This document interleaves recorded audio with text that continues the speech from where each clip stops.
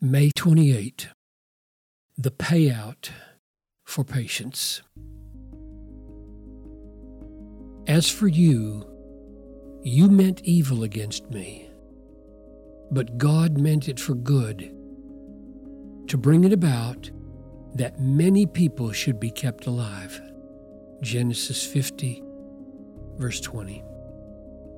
The story of Joseph in Genesis 37 through 50 is a great lesson in why we should have faith in the sovereign future grace of God.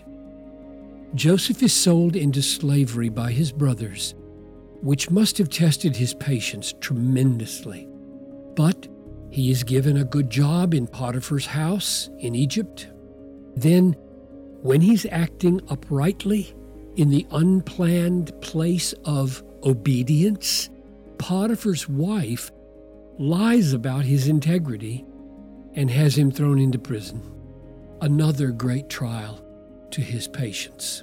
But again, things turn for the better, and the prison keeper gives him responsibility and respect. But just when he thinks he is about to get a reprieve from Pharaoh's cupbearer, whose dream he interpreted, the cupbearer forgets him for 2 more years. Another painful trial to his patience. Finally, the meaning of all these detours and delays becomes clear. Joseph is raised up to be the leader of Egypt, second only to Pharaoh. He ends up saving from starvation the very brothers who sold him into slavery. Joseph says to his long estranged brothers, God sent me before you to preserve for you a remnant on earth and to keep alive for you many survivors. As for you, you meant evil against me, but God meant it for good, to bring it about that many people should be kept alive.